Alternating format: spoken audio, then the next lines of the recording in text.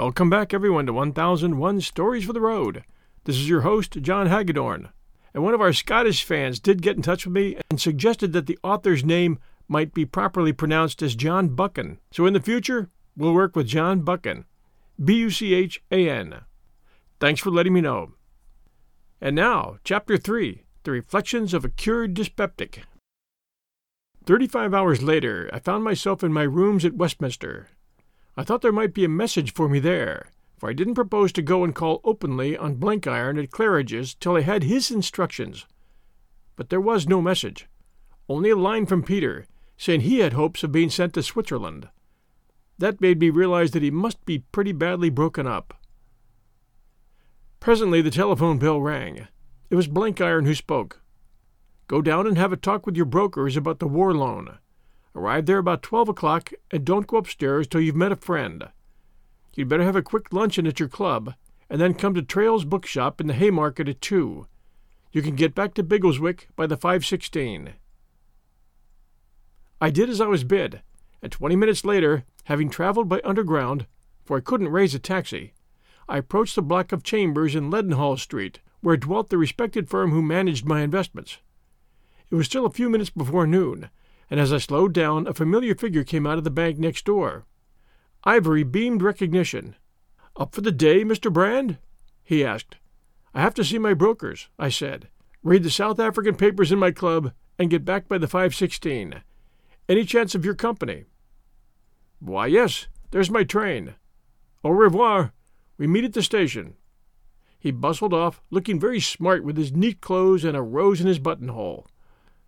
I lunched impatiently, and at 2 was turning over some new books in Trail's shop with an eye on the street door behind me. It seemed a public place for an assignation. I had begun to dip into a big illustrated book on flower gardens when an assistant came up. "The manager's compliments, sir, and he thinks there are some old works of travel upstairs that might interest you." I followed him obediently to an upper floor lined with every kind of volume, and with tables littered with maps and engravings. "This way, sir," he said, and opened a door in the wall, concealed by bogus bookbacks. I found myself in a little study, and Blenkiron, sitting in an armchair, smoking. He got up and seized both my hands. "Why, Dick, this is better than good news. I've heard all about your exploits since we parted a year ago on the wharf at Liverpool. We've both been busy on our own jobs, and there was no way of keeping you wise about my doings, for after I thought I was cured and got worse than hell inside, as I told you, had to get the doctor men to dig into me. After that I was playing a pretty dark game, and had to get down and out of decent society. But holy Mike, I'm a new man. I used to do my work with a sick heart and taste in my mouth like a graveyard.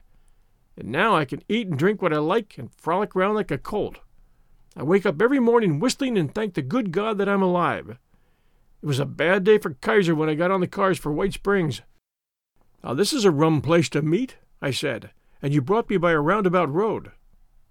He grinned and offered me a cigar. "There were reasons. It don't do for you and me to advertise our acquaintance in the street. As for the shop, I've owned it for 5 years. I've a taste for good reading, though you wouldn't think it, and it tickles me to hand it out across the counter. First, I want to hear about Biggleswick." "Well, there isn't a great deal to it. A lot of ignorance, a large slice of vanity, and a pinch or two of wrong-headed honesty. These are the ingredients of the pie. Not much real harm in it. There's 1 or 2 dirty literary gents who should be in a navvy's battalion, but they're about as dangerous as yellow Kaffir dogs. I've learned a lot and got all the arguments by heart, but you might plant a Biggleswick in every shire and it wouldn't help the Boche. I can see where the danger lies all the same. These fellows talked academic anarchism, but the genuine article is somewhere about, and to find it you've got to look in the big industrial districts. We had faint echoes of it in Biggleswick. I mean that the really dangerous fellows are those who want to close up the war at once, and so get on with their blessed class war, which cuts across nationalities.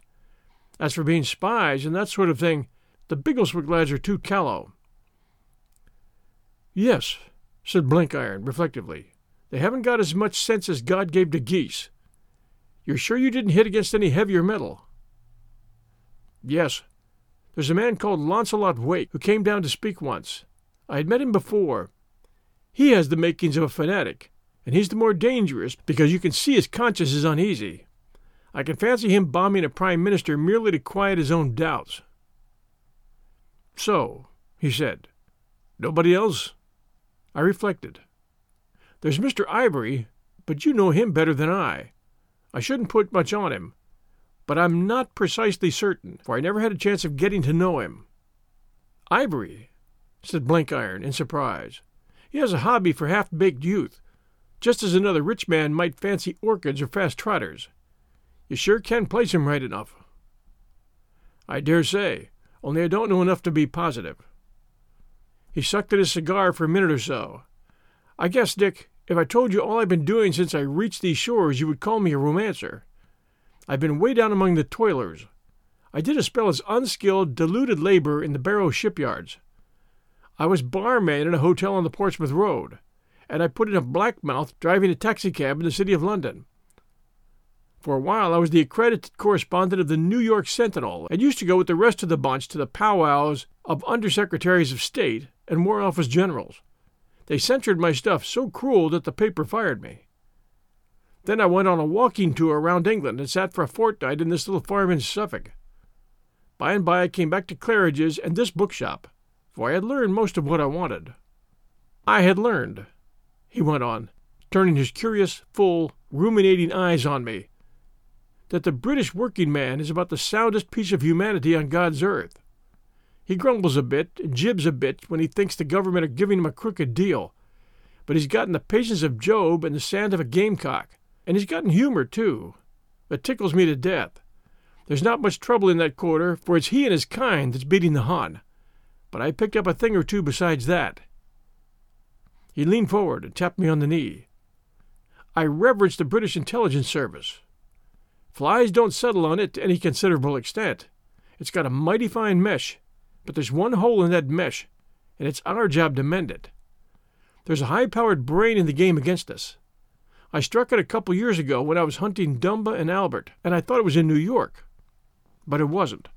I stuck its working again at home last year and located its head office in Europe. So I tried Switzerland and Holland, but only bits of it were there. The center of the web where the old spider sits is right here in England, and for 6 months I've been shadowing that spider. There's a gang to help, a big gang, and a clever gang, and partly an innocent gang. But there's only one brain, and it's to match that the Robeson brothers settled my duodenum. I was listening with a quickened pulse, for now at last we were getting down to business. What is he? International socialist or anarchist or what? I asked. Pure-blooded Bosch agent, but the biggest-sized brand in the catalog. Bigger than Steinmeter or old Bismarck's Stobier. Thank God I've got him located. I must put you wise about some things. He lay back in his rubbed-leather armchair and yarned for 20 minutes.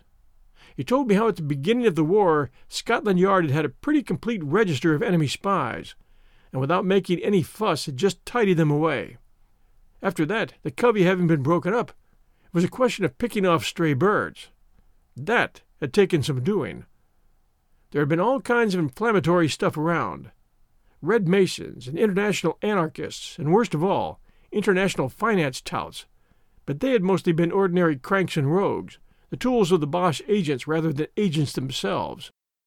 However, by the middle of 1915, most of the stragglers had been gathered in, but there remained loose ends, and toward the close of last year, somebody was very busy combining these ends into a net.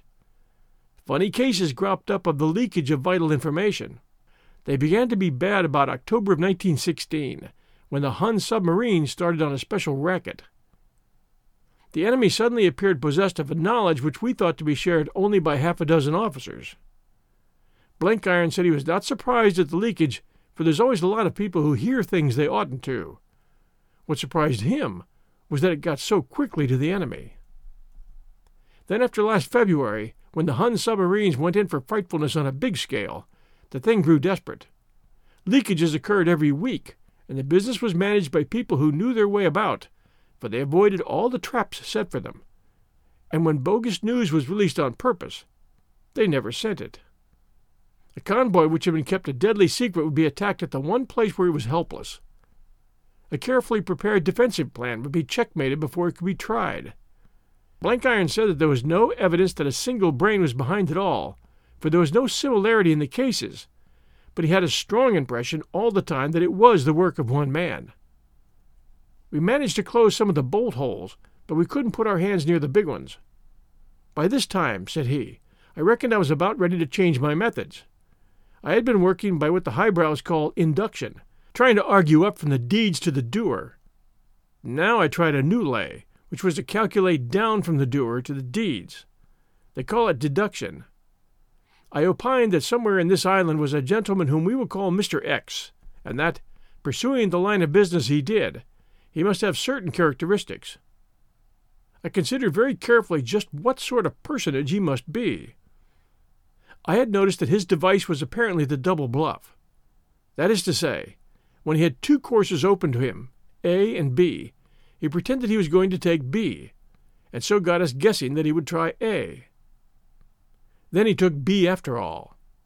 So I reckoned that his camouflage must correspond to this little idiosyncrasy. Being a Bosch agent, he wouldn't pretend to be a hardy patriot, an honest old blood-and-bones Tory. That would be only the single bluff. I considered that he would be a pacifist, cunning enough just to keep inside the law, but with the eyes of the police on him. He would write books which would not be allowed to be exported. He would get himself disliked in the popular papers, but all the mugwumps would admire his moral courage. I drew a mighty fine picture to myself of just the man I expected to find, and then I started out to look for him. Blenkiron's face took on the air of a disappointed child. It was no good. I kept barking up the wrong tree and wore myself out playing the sleuth on white-souled innocence. "But you found him all right," I cried, a sudden suspicion leaping into my brain. "He's found," he said sadly, "but the credit does not belong to John S. Blenkiron. That child merely muddled the pond. The big fish was left for a young lady to hook." "I know," I cried excitedly. "Her name is Miss Mary Lamington." He shook a disapproving head. "You've guessed right, my son, but you've forgotten your manners. This is a rough business, and we won't bring in the name of a gently reared and pure-minded young girl.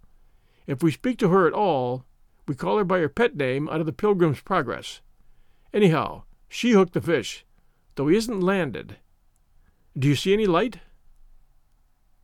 "Ivory?" I gasped. "Yes, ivory. Nothing much to look at, you say. A common, middle-aged, pie-faced, golf-playing highbrow that you wouldn't keep out of a Sunday school. A touch of the drummer, too, to show he has no dealings with your effete aristocracy. A languishing silver tongue that adores the sound of his own voice. As mild, you'd say, as curds and cream." Blenkiron got out of his chair and stood above me. "I tell you, Dick, that man makes my spine cold. He hasn't a drop of good red blood in him. The dirtiest Apache is a Christian gentleman compared to Moxon Ivory. He's as cruel as a snake and deep as hell, but by God, he's got a brain below his hat. He's hooked, and we're playing him. But Lord knows if he'll ever be landed." We'll return to our story right after these sponsor messages. And now back to Mr. Standfast, Chapter 3. "Why on earth don't you put him away?" I asked. "We haven't the proof, legal proof. I mean, though there's buckets of the other kind. I could put up a morally certain case, but he'd beat me in a court of law, and 100 sheep would get up in Parliament and bleat about persecution. He has a graft with every collection of cranks in England, and with all the geese that cackle about the liberty of the individual, when the Bosch is ranging about to enslave the world. No, sir, that's too dangerous a game. Besides, I've a better in hand. Moxon Ivory is the best accredited member of this state. His dossier is the completest thing outside the recording angel's little notebook. We've taken up his references in every corner of the globe, and they're all as right as Morgan's balance sheet. From these it appears he's been a high-toned citizen ever since he was in short clothes. He was raised in Norfolk, and there are people living who remember his father. He was educated at Melton School, and his name's in the register. He was in business in Valparaiso, and there's enough evidence to write 3 volumes of his innocent life there. Then he came home with a modest competence 2 years before the war, and has been in the public eye ever since. He was Liberal candidate for the London constituency, and he has decorated the board of every institution formed for the amelioration of mankind. He's got enough alibis to choke a boa constrictor, and they're watertight and copper-bottomed, and they're mostly damn lies. But you can't beat him at that stunt. The man's the superbest actor that ever walked the earth. You can see it in his face. And it isn't a face. It's a mask. He could make himself to look like Shakespeare or Julius Caesar or Billy Sunday or Brigadier General Richard Hannay if he wanted to. He hasn't got any personality either. He's got 50, and there's no one he could call his own. I reckon when the devil gets the handling of him at last, he'll have to put sand on his claws to keep it from slipping through. Blenkiron was settled in his chair again, and with one leg hoisted over the side. We've closed a fair number of his channels in the last few months. No, he doesn't suspect me. The world knows nothing of its greatest men, and to him I'm only a Yankee peace crank who gives big subscriptions to loony societies and will travel 100 miles just to let off steam before any kind of audience. He's been to see me at Claridge's, and I've arranged that he shall know all my record. A darn bad record it is, too, for 2 years ago I was violent pro-British before I found salvation and was requested to leave England. When I was home last I was officially anti-war, when I wasn't stretched upon a bed of pain. Mr. Moxon Ivory don't take any stock in John S. Blenkiron as a serious proposition. And while I've been here I've been so low down on the social scale and working in so many devious ways that he can't connect me up. As I was saying, we've cut off most of his wires, but the biggest we haven't got at. He's still sending stuff out, and mighty compromising stuff it is. Now listen close, Dick, for we're coming near your own business. It appeared that Blenkiron had reason to suspect that the channel still open had something to do with the North. He couldn't get closer than that till he heard from his people that a certain Abel Gresson had turned up in Glasgow from the States. This Gresson, he discovered, was the same as one Rankister, who, as a leader of the industrial workers of the world, had been mixed up in some ugly cases of sabotage in Colorado. He kept his news to himself, for he didn't want the police to interfere, but he had his own lot get into touch with Gresson and shadow him closely. The man was very discreet, but very mysterious, and he would disappear for a week at a time, leaving no trace. For some unknown reason, he couldn't explain why, Blenkiron had arrived at the conclusion that Gresson was in touch with Ivory, so he made experiments to prove it. I wanted various cross-bearings to make certain, and I got them the night before last. My visit to Biggleswick was good business. I don't know what they meant, I said, but I know where they came in. One was in your speech when you spoke of the Austrian socialists, and Ivory took you up about them. The other was after supper, when he quoted the Wieser Zeitung. You're no fool, Dick, he said, with a slow smile. You've hit the mark first shot. You know me, and you could follow my process of thought in those remarks. Ivory, not knowing me so well, and having his head full of just that sort of argument, saw nothing unusual. Those bit of news were pumped into Gresson that he might pass them on, and he did pass them on, to Ivory. They completed my chain. But they were commonplace enough things which he might have guessed for himself. No, they weren't. They were the nicest tidbits of political news which all the cranks have been reaching after. Anyhow, they were quotations from German papers. He might have had the papers themselves earlier than you thought. Wrong again. The paragraph never appeared in the Wieser Zeitung, but we faked up a torn bit of that newspaper, and a very pretty bit of forgery it was, and Gresson, who's a kind of a scholar, was allowed to have it. He passed it on. Ivory showed it to me 2 nights ago. Nothing like it ever sullied the columns of Bosch journalism. No, it was a perfectly final proof. Now, Dick, it's up to you to get after Gresson. Right, I said. I'm jolly glad I'm to start work again. I'm getting fat from lack of exercise. I suppose you want me to catch Gresson out in some piece of blackguardism and have him and Ivory singly put away? I don't want anything of the kind, he said, very slowly and distinctly. You've got to attend very close to your instructions. I cherish these 2 beauties as if they were my own white-headed boys. I wouldn't for the world interfere with their comfort and liberty. I want them to go on corresponding with their friends. I want to give them every facility. He burst out laughing at my mystified face. See here, how do we want to treat the Bosch? Why, to fill him up with all the cunningest lies and get him to act on them. Now here is Moxon Ivory, who has always given them good information. They trust him absolutely, and we would be fools to spoil their confidence. Only if we can find out Moxon's methods, we can arrange to use them ourselves and send news in his name which isn't quite so genuine. Every word he dispatches goes straight to the Grand High Secret General Staff, and old Hindenburg and Ludendorff put towels round their heads and cipher it out. We want to encourage them to go on doing it. We'll arrange to send true stuff that don't matter, so they'll continue to trust him, and a few selected falsehoods that'll matter like hell. It's a game you can't play forever, but with luck, I propose to play it long enough to confuse Fritz's little plans." His face became serious and wore the air that our corps commander used to have at the big powwow before a push. "I'm not going to give you instructions, for you're man enough to make your own. But I can give you the general hang of the situation. You tell Ivory you're going north to inquire into industrial disputes at first hand. That will seem to him natural and in line with your recent behavior. He'll tell his people that you're a guileless colonial who feels disgruntled with Britain and may come in useful. You'll go to a man of mine in Glasgow, a red-hot agitator who chooses that way of doing his bit for his country. It's a damned hard way, and damned dangerous. Through him you'll get in touch with Gresson, and you'll keep alongside that bright citizen. Find out what he's doing, and get a chance of following him. He must never suspect you, and for that purpose you must be very near the edge of the law yourself. You go up there as an unabashed pacifist, and you'll live with folk that will turn your stomach. Maybe you'll have to break some of those 2-cent rules the British government have invented to defend the realm, and it's up to you not to get caught out. Remember, you'll get no help from me. You've got to wise up about Gresson with the whole forces of the British state arrayed officially against you. I guess it's a steep proposition, but you're man enough to make good." As we shook hands, he added a last word. "You must take your own time, but it's not a case for slouching. Every day that passes, Ivory is sending out the worst kind of poison. The Boche is blowing up for a big campaign in the field, and a big effort to shake the nerve and confuse the judgment of our civilians. The whole earth's war-weary, and we've about reached the danger point. There's pretty big stakes hung on you, Dick, for things are getting mighty delicate."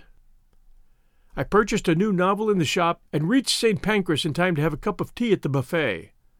Ivory was at the bookstall buying an evening paper. When we got into the carriage, he seized my punch and kept laughing and calling my attention to the pictures. As I looked at him, I thought that he made a perfect picture of a citizen-turned-countryman, going back of an evening to his innocent home.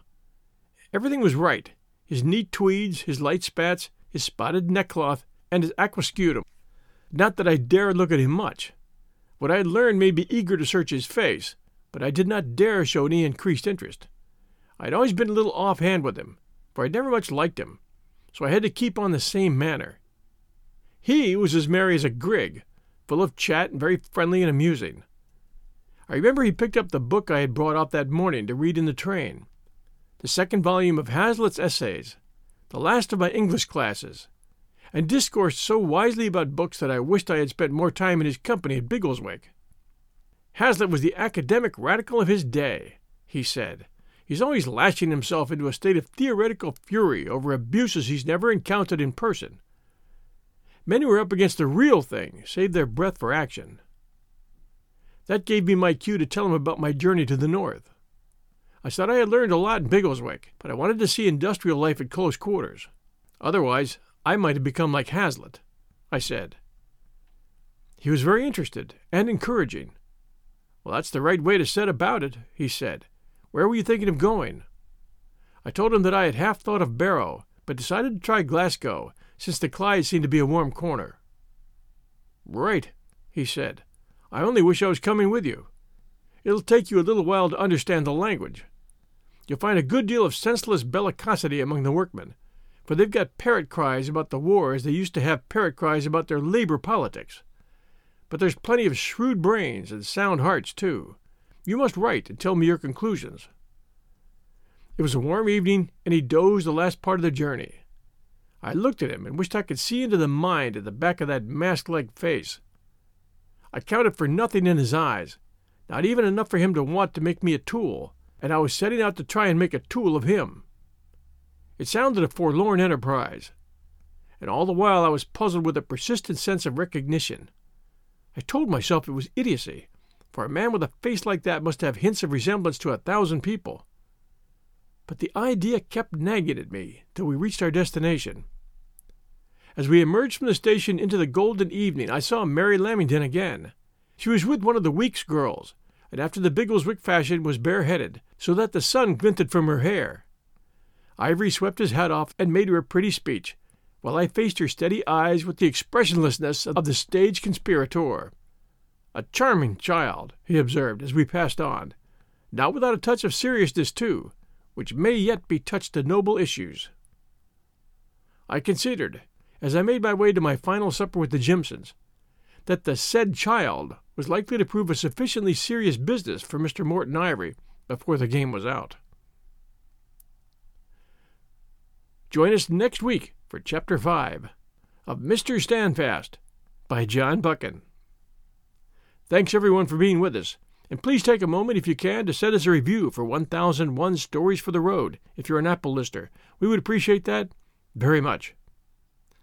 Until next Sunday night at 8 p.m. Eastern Time, everyone stay safe, and we'll be back soon.